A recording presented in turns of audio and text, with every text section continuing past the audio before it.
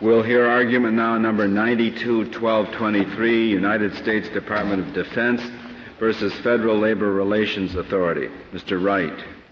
Mr. Chief Justice, and may it please the Court. The issue in this case is whether federal agencies must disclose the home addresses of federal employees to unions. 3 statutes are involved. The Federal Labor Relations Statute provides that to the extent not prohibited by law, unions are entitled to information that's necessary for collective bargaining.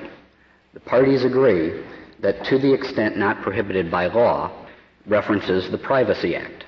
And the parties further agree that in the absence of an applicable exception to the Privacy Act, the home addresses are not disclosable. So the legal issue here is whether an exception to the Privacy Act authorizes the disclosure of home addresses. The parties further agree that the only arguably relevant exception here is exception B2 to the Privacy Act. That exception says that information that has to be disclosed under the Freedom of Information Act may be disclosed under the Privacy Act. And the parties also agree that when analyzed under FOIA, the question is whether FOIA Exemption 6 applies. It states that information should not be disclosed when that would constitute a clearly unwarranted invasion of personal privacy. Now, at this point, the agreement between the parties ceases. The Federal Labor Relations Authority takes the position that home addresses must be disclosed to unions. Critical to its conclusion in that regard is its contention that in deciding what gets weighed under FOIA Exemption 6, that collective bargaining interests get weighed in that FOIA balance. We disagree. We agree with the D.C. Circuit, which analyzed this case and said that all that gets weighed on the FOIA side of the balance is the interest in disclosing what the government's up to.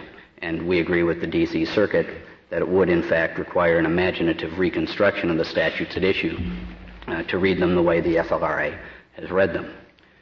And yet it's true that every circuit so construed this complex of statutes until this Court's decision in Reporters Committee. Is that not right? That's correct, Your Honor. And the Fifth Circuit noted that in its decision in this case.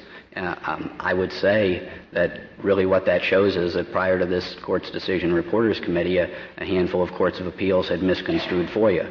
Each of those courts had concluded that collective bargaining interests could be weighed on the FOIA side of the balance. It was more than collective bargaining interests in itself. It was another statute. That's correct. Those courts had held that the interests that can be weighed on the FOIA side of the balance are not limited to those interests that tell you what the government's up to or that open the light of agency action to public scrutiny. The interests that this Court identified in Reporters Committee as the sole interest that may be weighed on the FOIA side of the balance. So do I take it that your position is that the Labor Management Relations Statute counts for nothing? It seems that it's no different in your analysis. If this had been a plain old FOIA request from any member of the public, that we should regard this situation precisely the same way. It doesn't matter that it's a union making the request. It doesn't matter that the request emanates initially from the Labor Management Relations Statute. Is that correct? That's how we read the statutes. The case starts with the Federal Labor Relations Statute. It references the Privacy Act. We all agree that if the case ended there, home addresses would not be disclosable. The only arguable exception is this FOIA exception, and once placed wholly within FOIA's domain, in our view, the union stands in no different position than any member of the general public. And the further point follows that if in fact home addresses are disclosable to unions, then under Reporters Committee they're disclosable to everyone. Thus magnifying. Why does that follow? I mean, if it's disclosable to unions, presumably it's because the weighing process is giving effect to a federal statutory policy. That is not going to affect a request from somebody off the street. Well, it's unless this Court goes back on what it says in Reporters Committee, the identity of the requester makes no difference. If in fact that's the law under Reporters Committee, as this court said, then anyone gets the information. If this court engages in an imaginative reconstruction, as we would put it, and limits. But in Reporters Committee, there was no other federal statute that came into play, was there? Well, Your Honor, in Reporters Committee, the court emphasized that there's a very strong public interest in learning about anyone's criminal history. Rap sheets were. There was nothing comparable to that was a straight FOIA request by the Reporters Committee. Here we have a request that is made not under FOIA but under the Labor Management Relations Statute. And that's the presence of another statute was not a factor in Reporters Committee. Let me make two responses there. First, of course, you're correct. But the way the statutes read, with the Federal Labor Relations Statute and the Privacy Act interaction, then passing it wholly off to the FOIA area, we don't think that the fact that another statute could be referenced makes a difference. But as I was saying, there is a legitimate public interest in identifying, in learning about people's criminal histories, and I suppose someone could have identified a recidivist statute or various other sorts of statutes as showing that there's a public interest that's on the books that shows that there's interest in finding out whether people are convicted felons or not. I took it to be one of the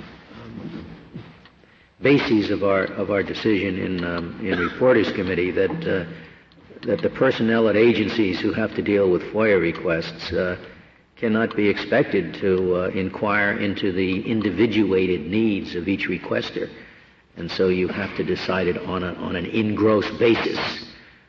Should the public at large? Now, assuming that's correct, would it make an enormous exception from that to say,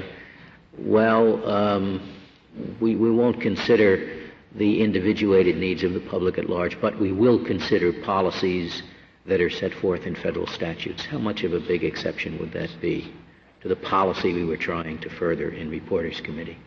Well, the U.S. Code is pretty big these days. I assume lots of people could come up with statutes that arguably supported their position. I mean, obviously what the exception the union's trying to create here is somewhat narrower, certainly, than well, what other statutes would be called into play, for example? Are there many? If someone made a FOIA request, I'm sure they could. Since the federal government is involved in so many things these days, I'm sure that people could make claims. But I'm certainly willing to concede that it would be a narrower exception. There would still be important infringement of privacy interest, as all concede, even if the union, the collective bargaining area, were the only exception that would be open. Well, I suppose that the inconvenience or the impracticality for the FOIA processor is not simply the number of statutes, but rather the necessity of figuring out who the requester is. Well, even if there are only a few statutes, you would add to the FOIA process the necessity of determining that this is indeed a labor union or a labor union officer or whatever other individual is the beneficiary of one particular federal statute or another, whereas currently you don't have to know who the requester is. Doesn't matter what his name is, right? Well, you know, we look at this as a Privacy Act case. I mean, our focus isn't so much on people and agencies who are trying to process FOIA requests. Our focus is on the Privacy Act, which all agree protects this sort of information in the absence of an applicable exception, and we don't see one. There are in fact 12 exceptions to the Privacy Act. Not one of them mentions collective bargaining interests, and in our view, what the FLRA is trying to do is write a 13th exception. The exception that they're arguing for talks about FOIA, and in Reporters Committee, this court went on at some length, correctly concluding that Congress did not intend to turn the federal government into a clearinghouse for personal information. It intended to open agency action to the light of public scrutiny, and it's conceded here. The Fifth Circuit ruled against us here, but the Fifth Circuit candidly acknowledged that if what gets weighed on the disclosure side of the FOIA balance here is what this information tells about what the government's doing, we win. I don't find it very appealing as a Privacy Act case, to tell you the truth, Mr. Wright. I've been talking about it as a FOIA case only because the Privacy Act exception refers you to FOIA.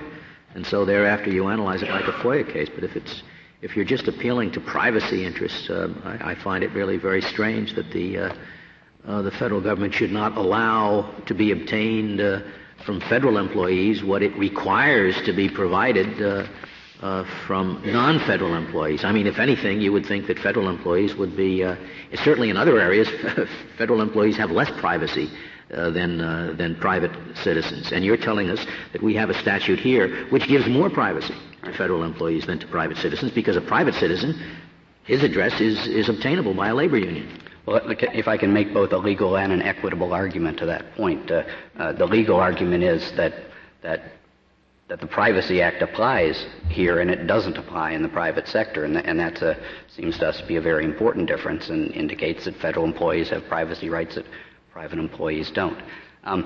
Turning to the equitable point, I think that there are some very important differences between the private sector and the federal sector, and the chief of which is that it's clear that federal unions can arrange to get adequate contact with employees at the workplace. One key difference is that there's a federal service impasses panel that can impose proposals on agency management over their objection.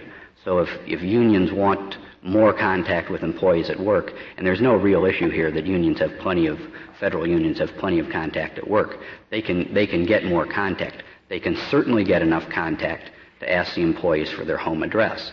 I mean, as a practical matter, what's at issue here is whether we're going to override the choices of federal employees who have not made their home addresses available to unions and hold that those home addresses have to be disclosed anyway, even though the employees don't want their home addresses disclosed. That happened in the Riverside case, where there were 34 members of the bargaining unit. 22 said that they didn't want their home addresses disclosed to the union. The FLRA disclosed them anyway. On your first argument, the Privacy Act applies to the public sector, not the private sector. But the union, it applies to the public sector, but in the interest of private people as well as public employees, right? The Privacy Act. That's true.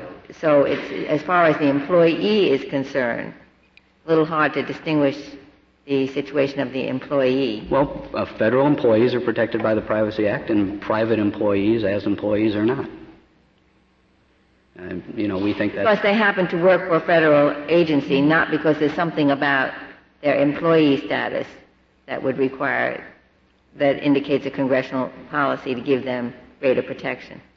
Well, the Privacy Act applies to federal employees. We think that indicates a congressional policy. So does the Labor Management Relations Statute, which would otherwise make this information, at least that's a given in this case, isn't it? That were it not for the reference to the Privacy Act, that this information would be relevant to the collective bargaining function and therefore disclosable. We haven't challenged the FLRA's decision in that respect.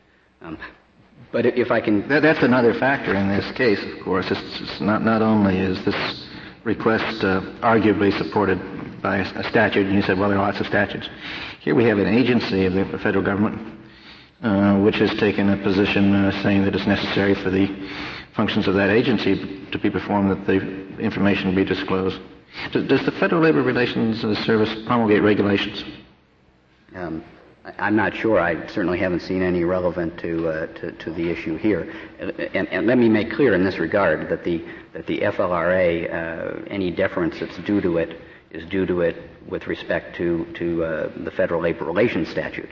No deference is due to it in interpreting the Privacy Act or the Freedom of Information Act. I agree. Yet to the extent that they have expressed their position through their proper authority and the proper methods of promulgating their position, we have something more than just a citizen citing the statute. We have a citizen citing the mandate of the federal agency. Well, the FLRA also agrees with us. I might mention that the phrase, to the extent not prohibited by law, in the Labor Relations Statute references the Privacy Act. We think they're clearly right about that, but that's the point at which deference to them ends. Let me add, in respect to the privacy concerns here, In the D.C. Circuit case, I'm not sure we cited it, but they cite the Prudential decision where Judge Friendly talked at some length about the private sector case. And, he pointed out that, citing Justice Frankfurter, judges shouldn't close their eyes as judges to what they know to be true as men. I mean, what's really going on here is that the unions want to contact people personally at home who are not union members to try to convince them to join the unions. That's what this fight is really about. There's plenty of contact at the workplace. But that happens in the private sector. It's true, but there's more contact at the workplace in the federal sector. We think that their unions are their needs are adequately fulfilled in the federal government in terms of the contact they can arrange at work, and that there's no need there for them to go contact employees at home to urge them to join the unions. But that's what's really at issue here, and there's a real privacy issue here, and of course that's assuming that you can somehow read these statutes to let the unions and only the unions get this information. It seems to me that if you read Reporters Committee to mean what it says, then everyone has to get these home addresses.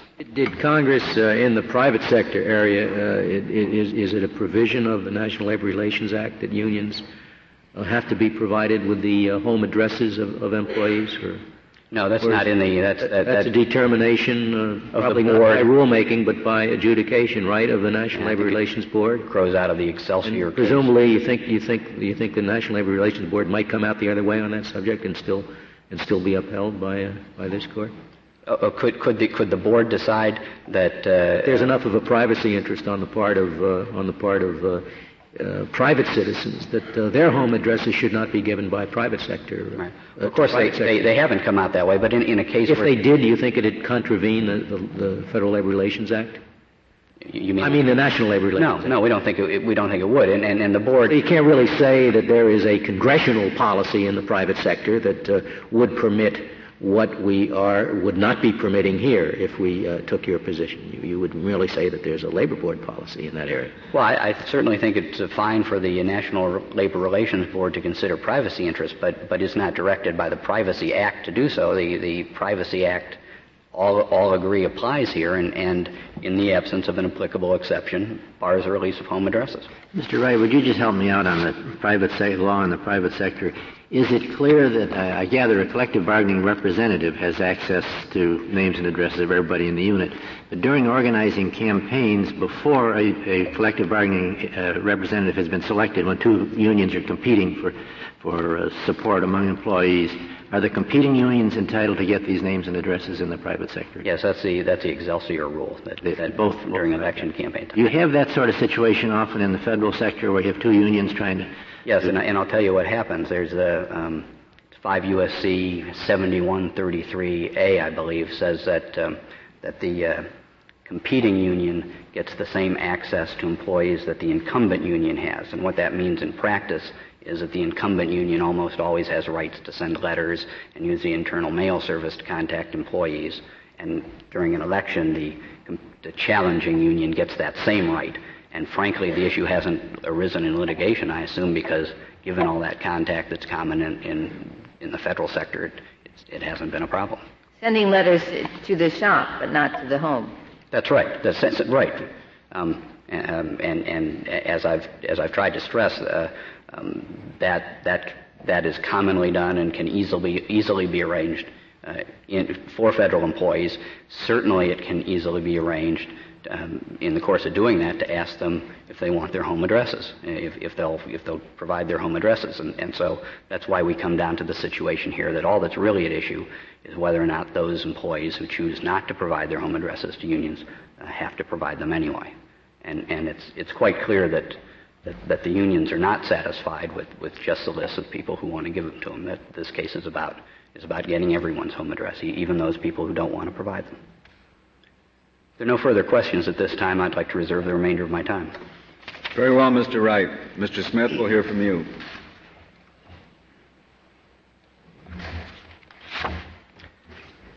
Mr. Chief Justice, and may it please the Court, the most important thing this Court should bear in mind today is that this is a case which arose under the Federal Sector Labor Management Relations Statute and not the Freedom of Information Act. This case involves... Just interrupt you. Would it make a difference Could the union go directly under FOIA and get the material and make the same arguments you make? Do we need them for organizing purposes and so forth? Justice Stevens, when unions have tried to do that, the courts have uniformly said no.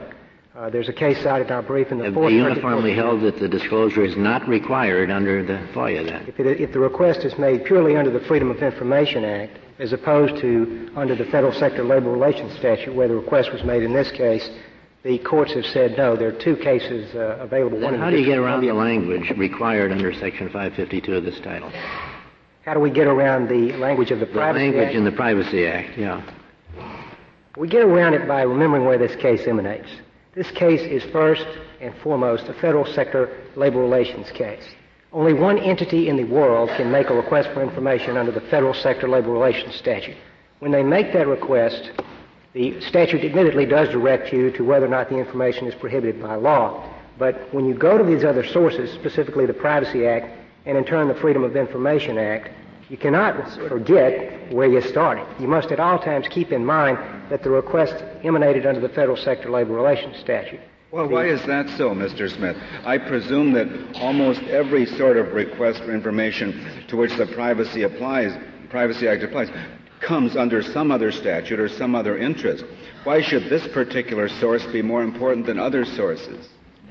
Several reasons, Mr. Chief Justice. To begin with, research has revealed no other statute comparable to the Federal Sector Labor Relations Statute, which directs you through the Privacy Act to the Freedom of Information Act. So we're not talking about opening Freedom of Information Act law, if you will, to a broad range of exceptions. Secondly, within the four corners of the Federal Sector Labor Relations Statute, we have articulated a specified congressional interest in collective bargaining and in federal sector unions. These interests must be balanced when contemplating whether or not... You can bargain collectively without having the names of employees who don't want to give... without the union having the names of employees who don't want to give them their names to the union. We take exception to the notion, and indeed there's no evidence in the record to support the conclusion that the only addresses that the federal sector unions do not have are those of employees who have chosen not to provide them. Indeed, there are all sorts of reasons why a federal sector union might not have the name and address of a federal sector employee. For instance, a new employee coming on board might not yet have provided their name to the union. In this very case, the union represents, the AFGE local represents 70 bargaining units at worldwide locations. It defies logic to presume that the union's been able to contact every one of those unions at 70 different worldwide locations and obtain their name and home address. Some employees are apathetic. Some may be reluctant to provide the union with their name and home address. Some may not want to pay dues.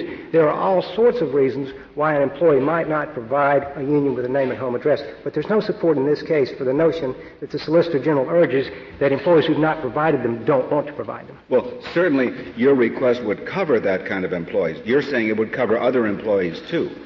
Indeed it would.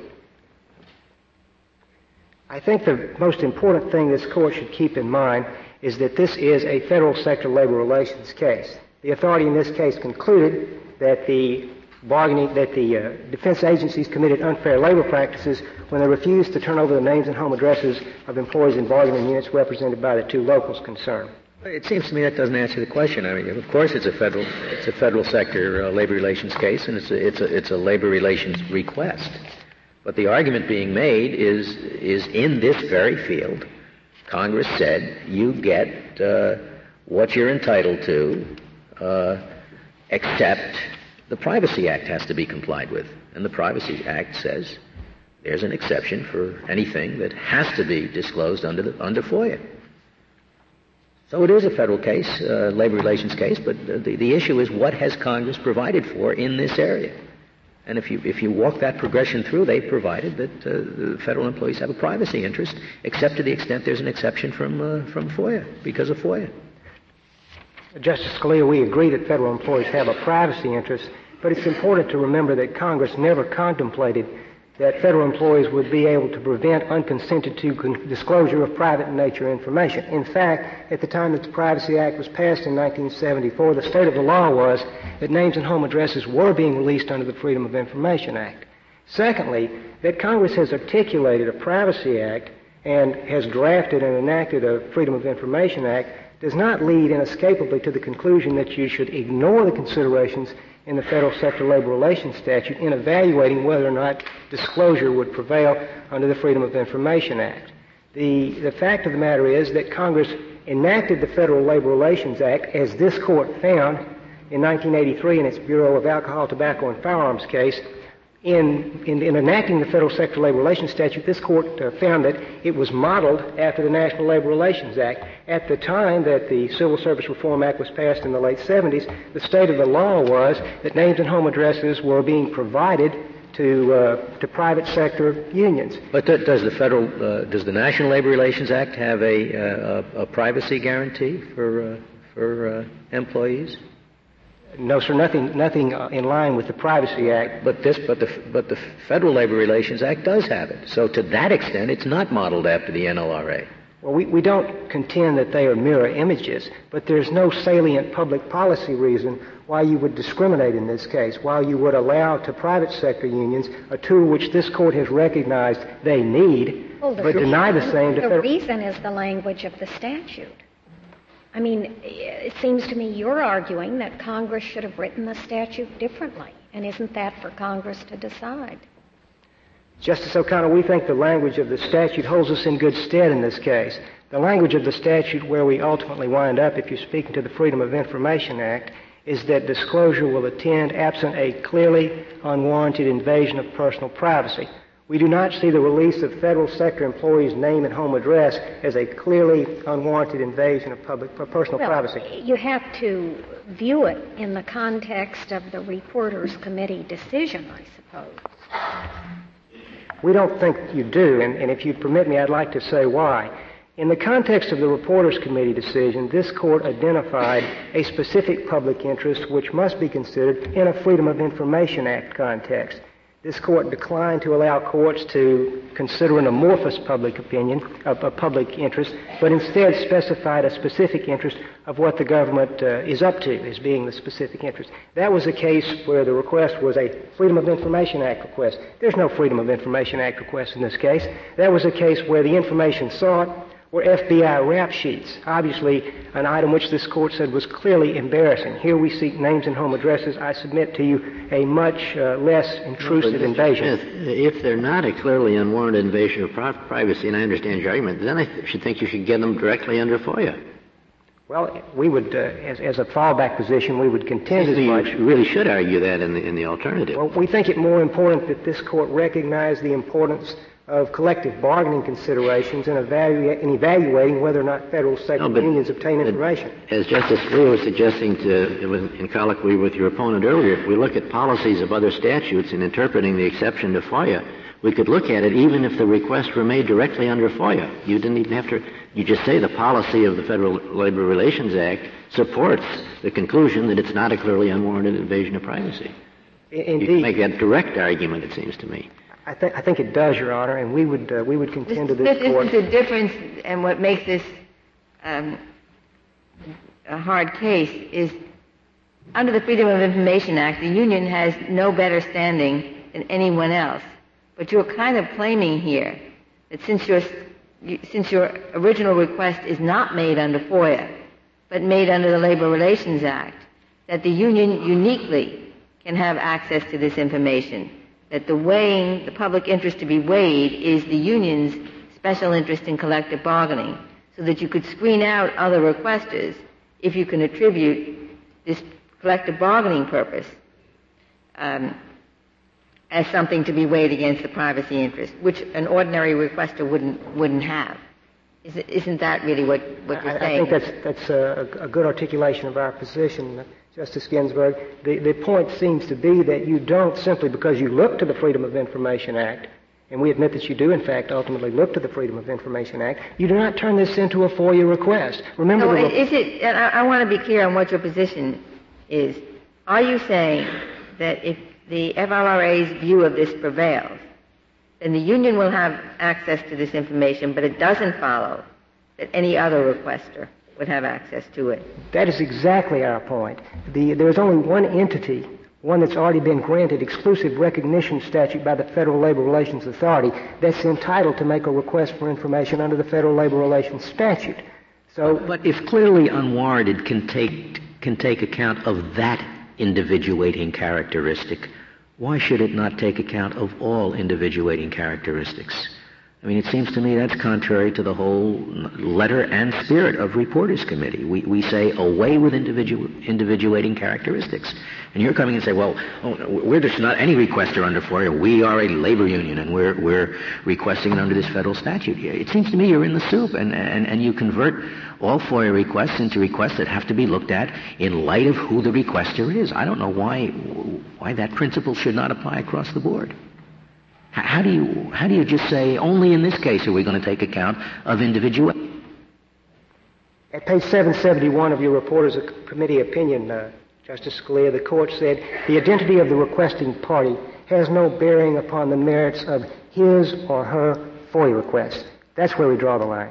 This case does not involve a Freedom of Information Act request. We look to the FOIA, we adapt FOIA, but we don't turn a request for information under a statute created by Congress into a FOIA case. You've just changed your answer to Justice Stevens' early question then. You don't any longer assert that you could get it under FOIA alone, or else you have to give me a different answer. Our position is we don't need to look to the Freedom of Information. I understand you don't need to, but either change your answer to my question or abandon your earlier fallback argument that you should get it under FOIA anyway. I'll try once more to save both positions and then abandon one if I have to. First and foremost, disclosure should attend here because the request for information is made under the Federal Sector Labor Relations Statute. Failing that, if we treat this case as a pure Freedom of Information Act case, which the Solicitor General urges this court to do, we feel like the invasion of privacy is not so significant that the information shouldn't be released in any event. Mr. Smith, you had said earlier, I guess in answering Justice Stevens' question, as I understood you, not that you did not believe that you were entitled to get it if you asked under FOIA, but simply that the courts had not been giving it to you under FOIA. They had denied the requests under FOIA. Is that correct? That's correct. What were the rationales in those cases for refusing the request under FOIA? The court engaged in traditional Exemption 6 balancing in the two cases that I'm familiar with, specifically the AFG. Did it bring the Privacy Act concern into the balance? Yes, it did.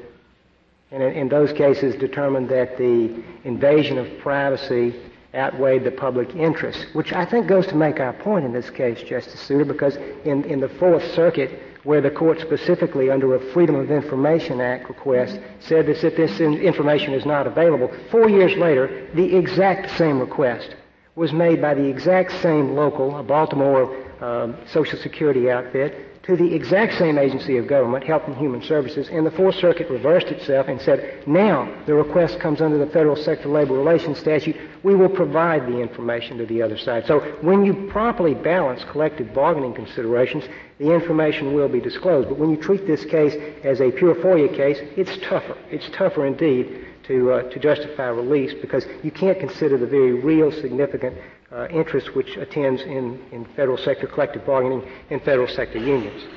It's important to realize the ramifications of this case go beyond mere names and home addresses. The government would have you adopt the what the government is up to standard, the pure Reporters Committee standard, to every single request for information that a federal sector union makes. If you take a fairly simple scenario, let's suppose two employees both receive a performance evaluation. One is dissatisfied with his performance evaluation, feels as though union animus had something to do with that. He is, so let's say, an active member of a union, a co-worker is not. He goes to his union and complains. The union makes a request under the labor statute for the performance evaluation of the other employee in order to do comparison and see if, in fact, there has been discriminatory treatment. The government would tell you that the personnel office of the agency concerned cannot turn this document over unless that particular performance appraisal of, shall we say, a low-level clerk tells you what the government's up to. I submit to you that makes no sense. That's not what Congress intended when it passed the Federal Sector Labor Relations Statute. Doesn't that tell you what the government's up to? Well, perhaps it would, but that's a pretty rigorous standard in every request. I mean, if it would, then your parade of horribles is short by at least one example. If that's true, that would be fine, but I would cite to you the case of the Department of Commerce versus the FLRA decided in 1992 in the District of Columbia Circuit. Not a case particularly different from the hypothetical I just gave you. The authority had ordered the release of a selected group of performance appraisals, the list of names of people who had received outstanding performance appraisals. The union was wanting to pursue a case to determine whether or not disparate treatment was occurring and to monitor the performance appraisal system of a given agency. The authority ordered release. In so doing, the authority noted this court's 1967 Acme Industrial Company precedent that release of information in a situation like this leads to the early resolution of grievances. The authority was reversed by the D.C. Circuit, who said this information doesn't tell you a whole lot about what an agency of government is up to. So it's a situation, Justice Souter, where the courts are doing just that. If they're going to apply a reporters committee in a strict, myopic fashion, union requests for information done to sort through and sift out and determine where grievances are unmeritorious are going to dry up. And what we're going to get to is unions are not going to have the ability to get performance evaluation hypothetical. The employee could give the permission to have the performance evaluation.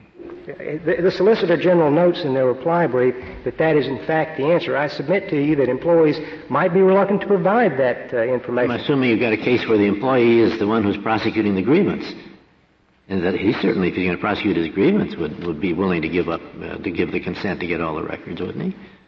Yes, Your Honor. That's what I thought your hypothetical was. No, I'm suggesting that in attempting to obtain the performance appraisal of the other employee, the one who has been complained about, that employee would not be likely to provide consent. So it's not all grievances. It's that limited category of grievance where what you're talking about is somebody else got a promotion when, or I got fired when the other, or demoted when the other one didn't. It's a pretty limited category. What about the routine use exemption? Having it simply declared a routine use, couldn't the union seek to get the agency to declare such a use a routine use? I'd like to respond to your first point and then answer your second question, if I could, Justice Scalia. We don't agree it's a pretty limited category. Any request for information that would in any way involve a system of records implicated by the Privacy Act would in fact fall within the hypothetical situation that I depicted. No, not within the hypothetical where the person affected would not be entirely willing to give his consent. I mean, most of your grievances, it seems to me, will involve situations where the union, where the employee will be perfectly willing to say, I waive my Privacy Act rights. The only situation you're in trouble is where you need information. In order to pursue this grievance, you need information about another employee who may not be willing to waive it. And that seems to me to be not the majority of situations, a relatively small minority of situations. Well, I would disagree with you, but let me turn to the second point. With respect to routine use, the government would tell you that routine use is the panacea to this problem. The court should, however, examine that point very closely. If routine use were available to solve our problem, we wouldn't have litigated this case for the past 7 years from one end of this country to the other. They have said that while routine use is available, it's not available in this particular case because there are alternative means of obtaining the information. Also, it should be borne in mind that routine use wouldn't assist... Excuse me, I'm talking about routine use of personnel records, not routine use of employees' addresses. You're quite right. You have an uphill battle to get it declared a routine use of employees' addresses that they be given out. But just as far as prosecuting grievances is concerned, you could not have it declared a routine use of personnel information to give it to a union prosecuting a grievance? It already has been declared a routine use. However, it is up to the agency of the government to decide whether or not the union needs the information, whether it's relevant and necessary for the union prosecuting the grievance. So we're placing the agencies of government under the routine use exception to the Privacy Act, in the position of determining what it is the unions get. I would point out that there is already a routine use which authorizes the release of names and home addresses to federal sector collective bargaining units. However, as with the wording in the other routine use, it's up to the agencies of government to determine whether or not the information is relevant and necessary. So if I understand you correctly, you really can't say you don't get anything in this grievance situation. You're just saying you don't get it if the agency makes the determination that you don't need it. Under the routine use exemption, that's correct. Right. So you can get it whenever the agency agrees with you that you need it to prosecute your grievance. How could any agency possibly say that when your grievance is a comparative grievance like this, you've received discriminatory treatment? How could any agency possibly say that you don't need it in order to compare the other employees? Have some done that?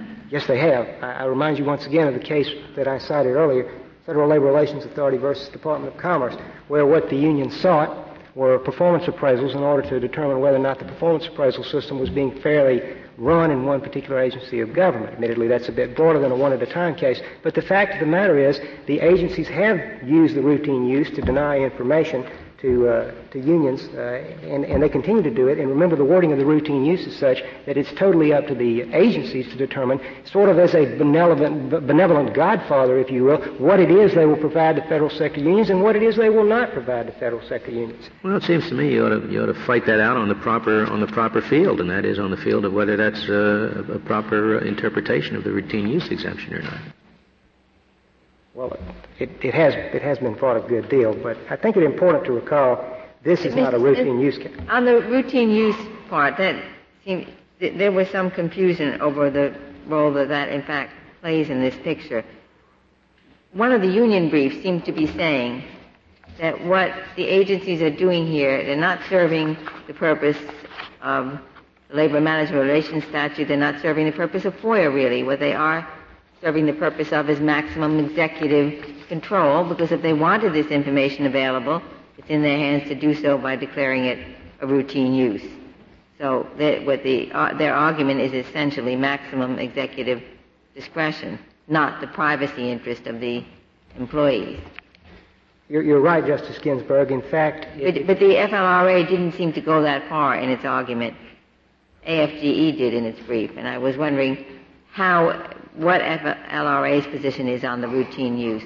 Well, the FLRA's position was, at the time that it issued its decision in 1990 in its Portsmouth Naval Shipyard case decision, that this information was disclosable as a routine use. That position has ultimately been taken away from the authority by the publishing in September of 1992 of FPM Letter 711-164, wherein the Office of Personnel Management specified how the routine use should be construed in this particular case.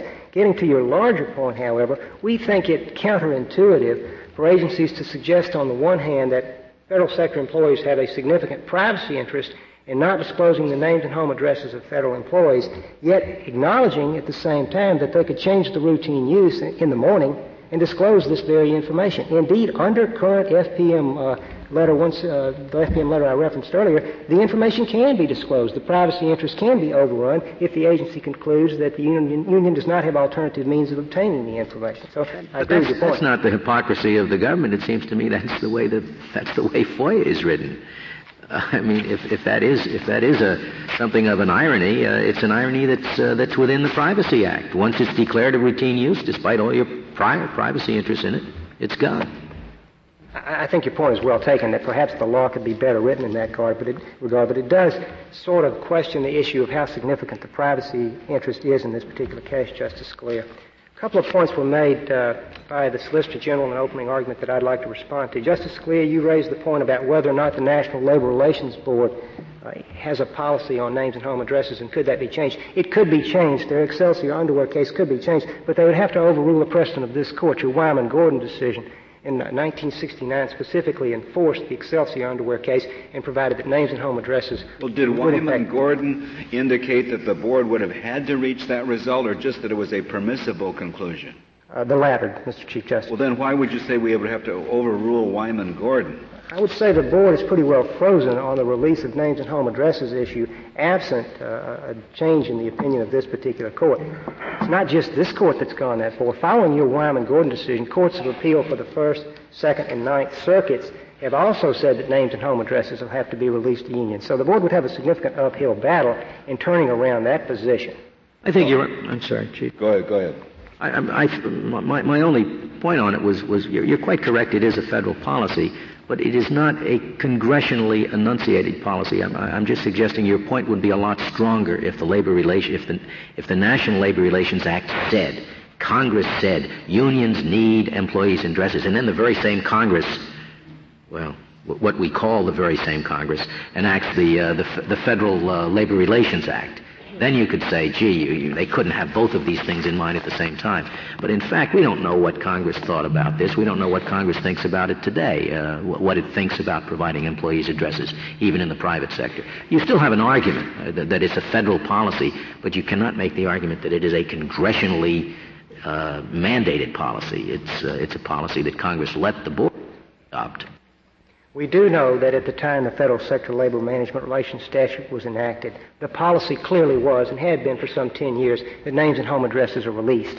We do know, as found by this court, that the Federal Sector Labor Management Relations Statute was modeled after the National Labor Relations Act, and the authority was modeled after the National Labor Relations Board. Admittedly, there's no Smith, are you supervisor. arguing that the FLRA deserves the same respect in what it thinks the Federal Labor Statute means as the NLRB does in its field? Absolutely, which is what this court pretty much said in your Bureau of Alcohol, Tobacco, and Firearms case in 1983, that the authority is entitled to deference when it acts within the provisions of the Federal Sector Labor Management Relations Statute. And this certainly is a matter which affects federal sector labor relations, whether or not federal employee unions are able to receive this information, which every court of appeal has said is vital to the interest of the unions, that it's the most effective, efficient means of dealing with their employees, and it's an effective means of communication. That really is not a point that's in dispute. The only dispute is whether or not we're going to provide federal sector unions with a tool they need to contact their employers to facilitate collective bargaining in the federal workplace. In conclusion, we ask that this court bear in mind that this is a federal sector labor relations case, not a request for information under the Freedom of Information Act. The Congress has specifically declared its support for the public interest in collective bargaining and federal sector labor organizations. The decision of this court should protect and honor the interests so specified by Congress. This court should uphold the authorities harmonizing of the Privacy Act, the Freedom of Information Act, and the Federal Sector Labor Relations Statute, and not allow the Federal Sector Labor Relations Statute to be trumped by the Freedom of Information Act and dry up the information which federal sector unions need to do their job. Recognizing the importance of collective bargaining and considering and analyzing information requests does minimal harm to the private interest of federal sector employees, gives import to the public interest in collective bargaining, and is supported by this court's prior decisions. The authority asks that the decision of the court below be affirmed and its orders be enforced. Thank you. Thank you, Mr. Smith. Mr. Wright, you have 9 minutes remaining. Thank you, Mr. Chief Justice. Let me make clear that the unions have the names of the employees in the bargaining unit, and they have the work addresses of the employees in the bargaining unit. And Mr. Smith went on at some length about how it can be difficult to get a hold of new employees' addresses. Let me make clear that there are many collective bargaining agreements that require management 4 times a year, for example, to provide to the union a list of the names and work site mailing addresses of all employees in the unit, highlighting those hired during the prior quarter. So it's quite easy to get a hold of the names and work addresses of federal employees, and it's done all the time. Let me say a word about the routine use exception. 2 points. One, of course, is that the routine use exception is clearly limited to unions. Private information that is disclosed under routine use only goes to unions, not to the general public. Let me say as well that we can't just decide tomorrow morning to make a routine use and give something out. The statute provides first various procedural requirements, but also that that the information has to be used for a purpose that's compatible with the purpose for which it was collected.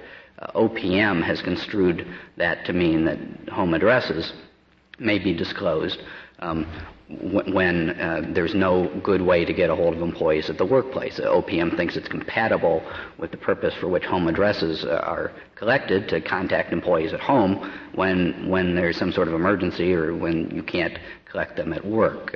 And they certainly don't think that these can be handed out left and right despite the Privacy Act.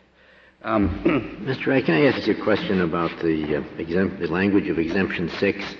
Let's assume your opponent has to win by proving the information can be obtained under FOIA. Why can't I like that assumption. Pardon me? I like that assumption. I know that's what the statute says, so we will at least assume that's what it means also.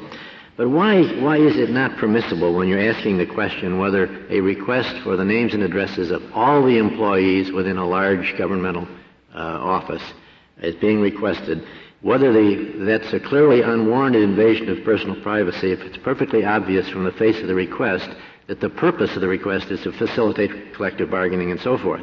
Why isn't it necessary to take a look at that to decide whether or not the invasion is clearly unwarranted. Well, I think Justice Scalia answered that for me by saying that the whole thrust of Reporters Committee, as I read it, is that individuating characteristics don't count. I mean, the court clearly said that the identity of the requester doesn't count, and frankly, that seems to us to be clearly in line with what Congress had in mind when it enacted the Freedom of Information Act, which, of course, is designed to provide information to the general public, not to particular subclasses of the general public. Information is releasable or not releasable. It's not releasable to, if it's releasable to any individual under FOIA, it's releasable to the public at large. That's the whole thrust of FOIA. This court certainly said it in Reporters Committee, and that's how we think it ought to be continued to be construed. And it's clearly unwarranted. All you have to do is say it's covered by the Privacy Act, and that's the end of it. It's unwarranted. When you get the way these statutes work is that the Privacy Act exception that's at issue here puts the issue wholly within FOIA's domain, and the question really is whether. I understand that, but I'm just trying to think through whether, even assuming it's wholly within FOIA's domain, and even assuming the identity of requester is irrelevant, what is weighed when you compare clearly unwarranted on the one hand and could reasonably expect it to constitute unwarranted on the other, the difference between 6 and 7. Well, I guess I think that the identity of the requester goes hand in hand with the purpose for which the requester wants the information. So this is just as though it was an advertising agency wanting to make up a list of people to send catalogs to or something like that. And, of course, many of those people have requested lists of federal employees' home addresses.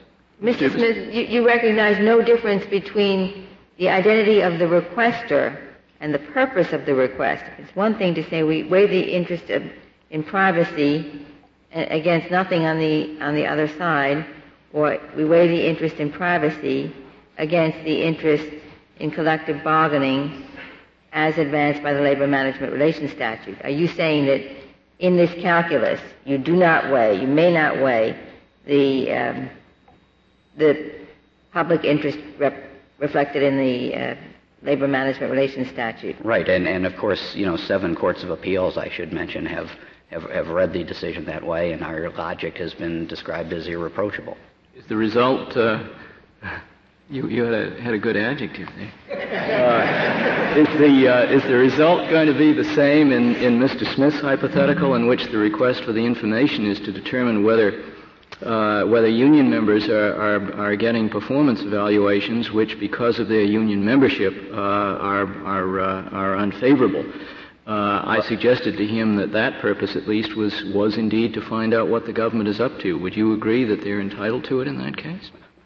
There's probably a good argument to that effect. What usually happens is that redactions are done and the information is sanitized and turned over in sanitized fashion, and that's usually satisfactory to the unions. In addition, you can make an argument that some of the information unions request tells you something about what the government is up to. Some of it is available under the routine use exception, and of course, if the person to whom the information relates consents, the information is turned over. So This parade of horribles was quite exaggerated. There are many ways unions get this information. Mr. Wright, can I ask about deference? There are 2 arguments being made here by the Labor Board. One is that the statute does not, as you say, refer everything to FOIA. That it refers it to FOIA, but with something of its own in it. And the other argument is that even under FOIA, they simpliciter, they ought to get it. Now, as to the latter, I think the argument in your brief that no deference is owed is quite correct. But as to the former, don't you have to give deference? I mean, isn't your argument as to the former, yes, we owe them deference, but this goes beyond the scope of the reasonable, and therefore the deference doesn't carry us that far? Right. Well, they get deference under Section 7114 of the Federal Labor Relations Statute, but that leads you right to the Privacy Act. They don't get deference in construing the Privacy Act, which is what directs you to FOIA or under FOIA. But they get deference in making the argument that this doesn't adopt the Privacy Act unamended. It puts into the Privacy Act, when you're making your request under the labor statute, this modification. That's the argument they're making. Your only response to that, it seems to me, has to be, well, yes, there's deference, but fun's fun, but you can't die laughing. I hadn't actually looked at their argument that way, but if what they're really trying to do, and I guess this is what they're really trying to do, is read a 13th exception into the Privacy Act, deference won't carry them that far. Thank you. Thank you, Mr. Wright. The case is submitted. We'll hear argument.